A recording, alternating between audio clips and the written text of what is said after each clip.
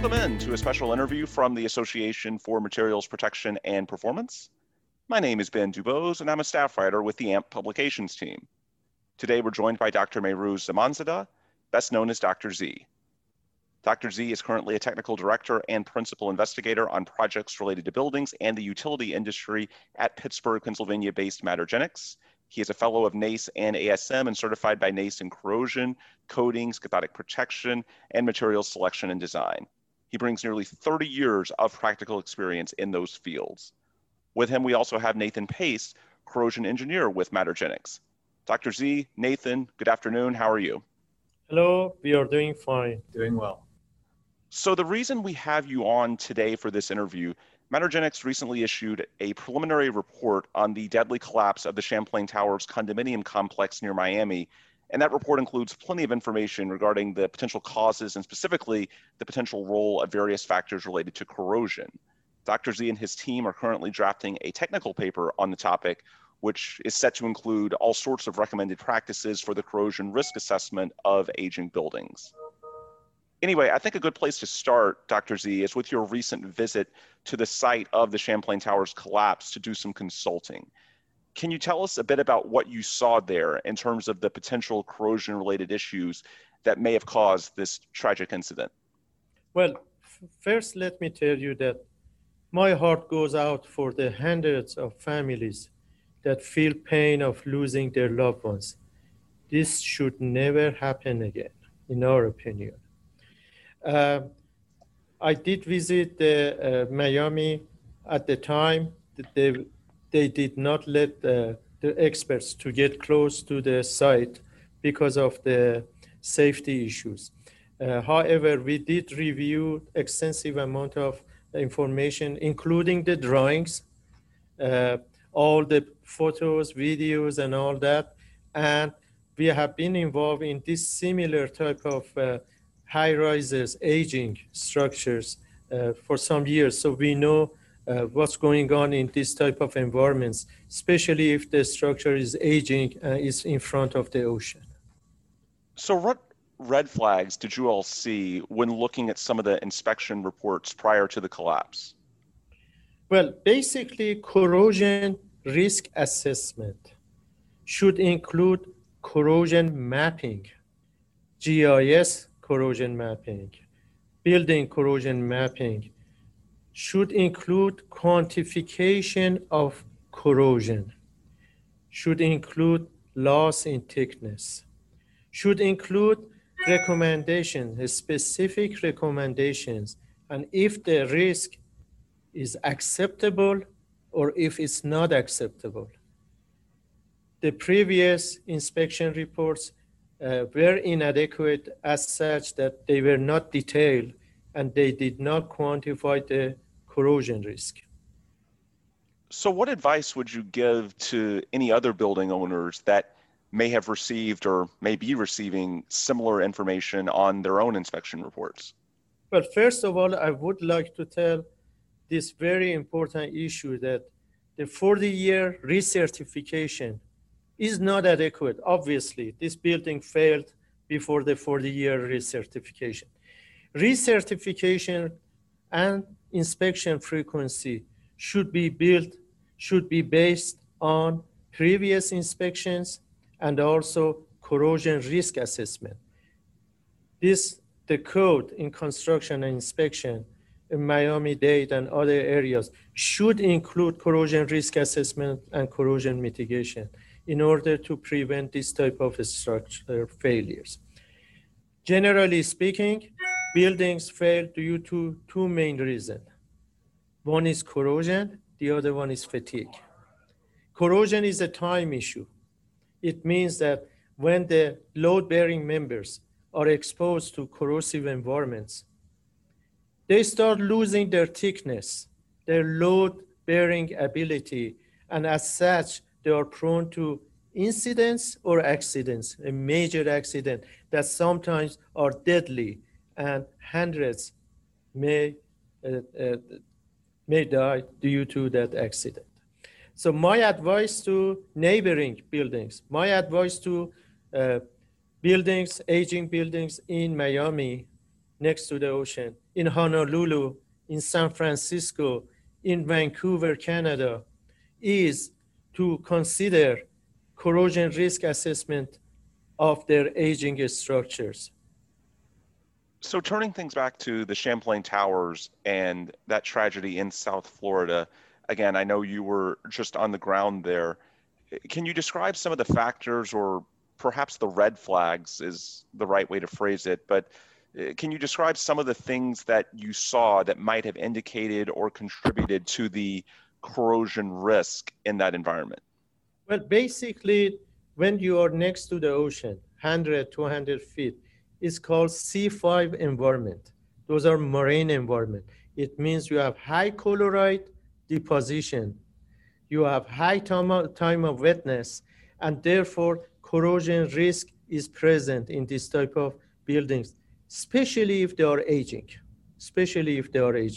So that's the first consideration. For aging structures, past is not indication of future if they are in a corrosive environment and they are next to the ocean. The second aspect of it is, from our observations, more likely than not, the collapse started in the lower floors. And it started from an area that was pool deck and the parking garage area. Mm-hmm. We think what happened is this accident, unfortunate accident, didn't happen overnight. It was in making for decades. There was evidence, a strong evidence of collection of water on pool deck, extreme amount of water flooding in the parking garage area. And as such, this water can evaporate. When it evaporates, it concentrates the salt. Mm-hmm. The water and the salt water can permeate through this concrete. It can get to the rebar and form a corrosion cell. Corrosion products, or what is called rust, forms. That results in cracking of concrete and further accelerated corrosion. What's the result of all these reactions? Loss in thickness of the rebar. Once you lose the thickness of the rebar, then your load-bearing ability is not the same. There's been a lot written in the media about spalling in some of these reports. Dr. Z, can you just give a brief description of that for any non-corrosion folks that might be watching or listening to us? What does that mean when the media uses that term?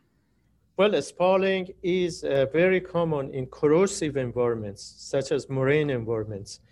And the reason for it is, as I mentioned, the salt water can go diffuse through the concrete, get to the rebar, form a corrosion cell.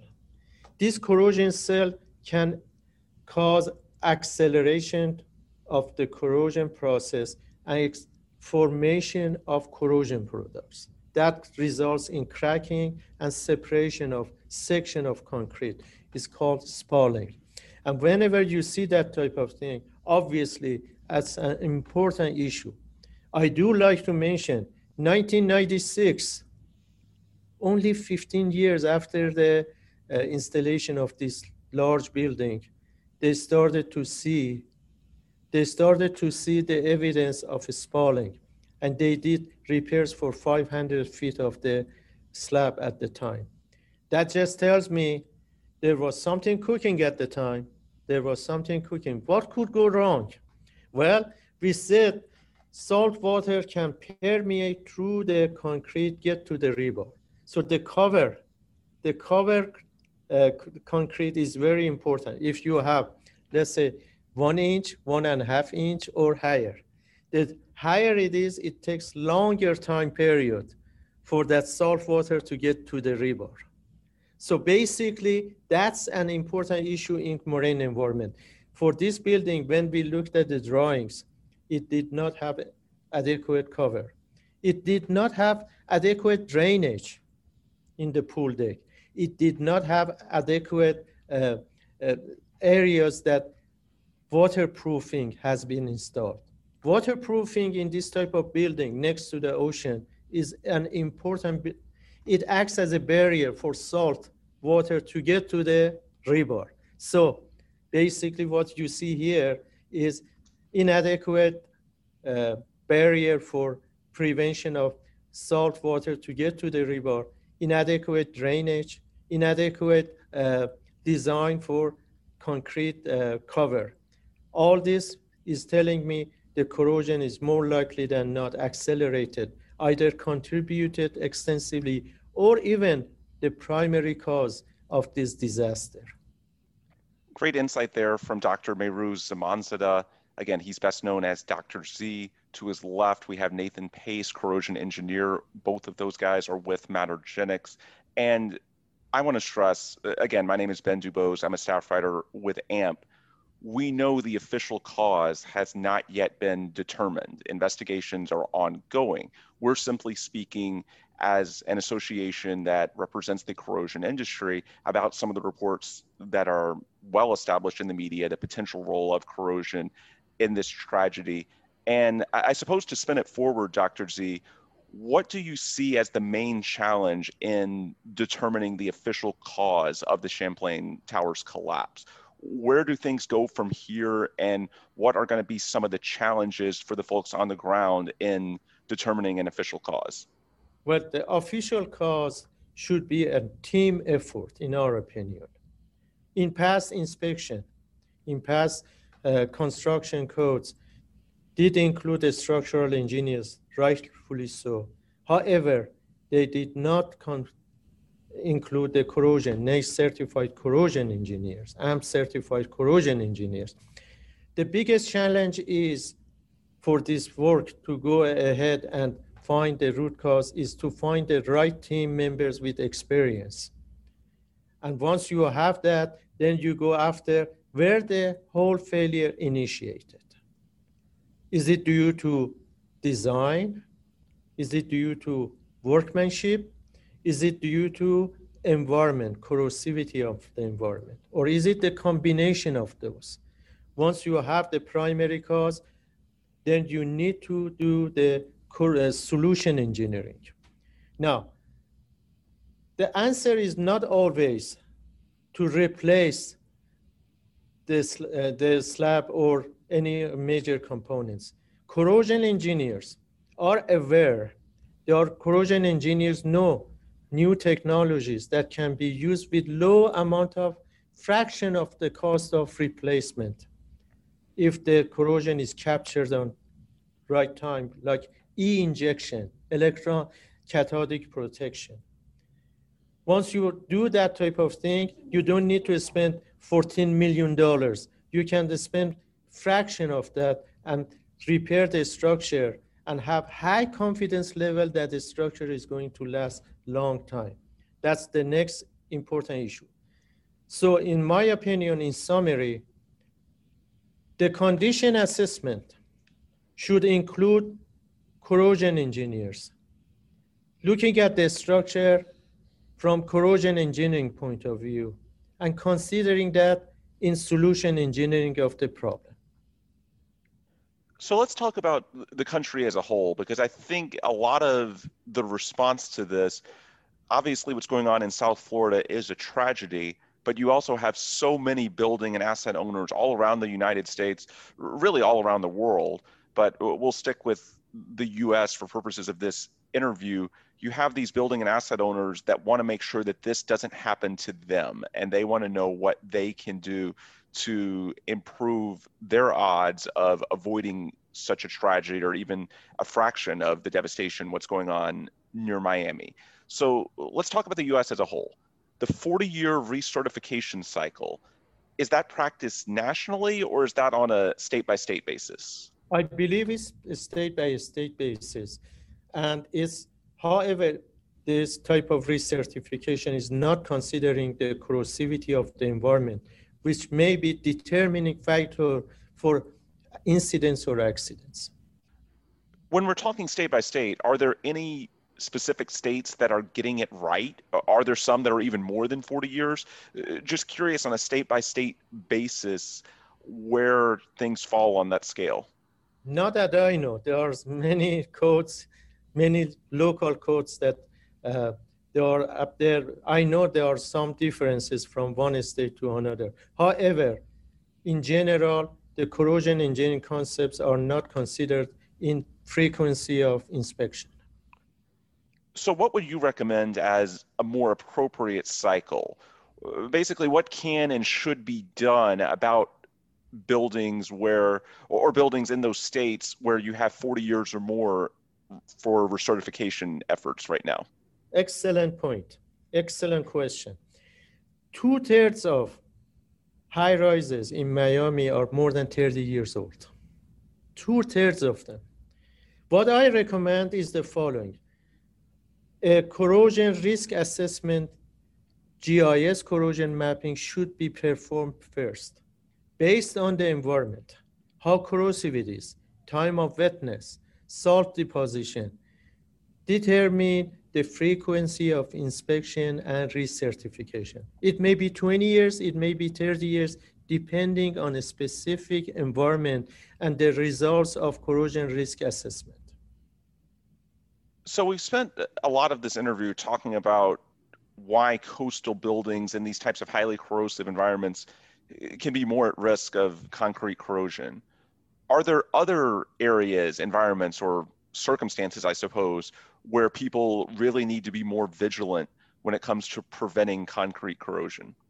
Well, in Northeast, we know it is a common practice to use de-icing salts. De-icing salts. And the time of wetness is very high.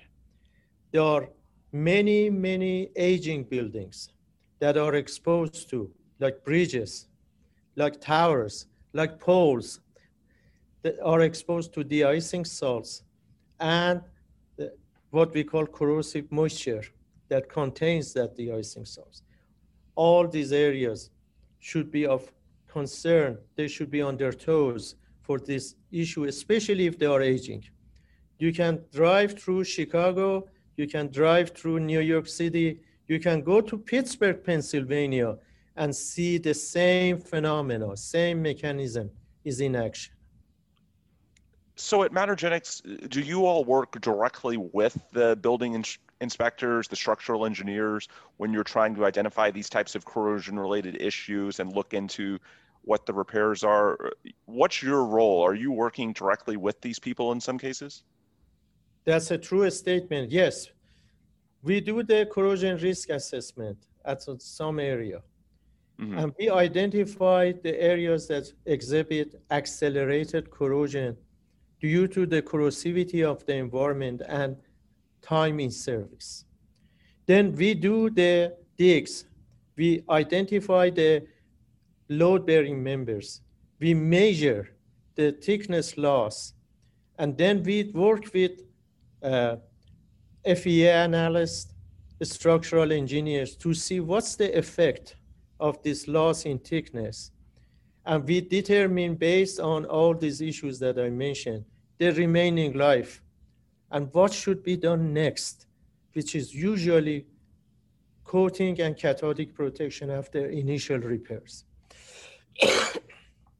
For anyone watching or listening that's thinking about conducting an inspection or getting an inspection done for their own building, how important is it to specifically get a corrosion engineer to be involved in your inspection? It is important if you see early signs of corrosion. What are those? Red discoloration, formation of rust, formation of black rust, magnetite, is an indication that accelerated corrosion may be happening. Once you see evidence of this type of things, then you know that there is some corrosion mechanism active in your structure. You should get the advice of a NACE certified corrosion engineer that has worked before with this type of environments and ask them to do the condition assessment with structural engineers. This should be a teamwork. The last question I've got for you, from our perspective at AMP, what role do you see for AMP and specifically its members all around the world when it comes to investigating and preventing future tragedies like what we've been dealing with in South Florida? And when I ask this question, I'm not just saying for residential structures only, but really any sector where corrosion failures could have catastrophic, potentially fatal results. What can AMP and its members do? Generally speaking, failures come through three main reasons.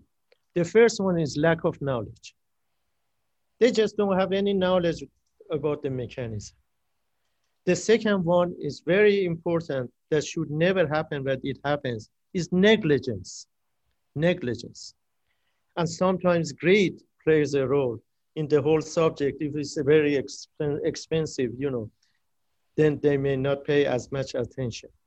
In my opinion, what AMP can do is to increase the knowledge of corrosion risk assessment of aging structures in general, the infrastructure we have in this society, and have specific courses, as I know they do, regarding this issue. So we can eliminate the first aspect, which was lack of knowledge. The negligence comes even very seriously, teaching, educating the technicians, the engineers regarding what can go wrong if detailed observations are not in place. Great insight.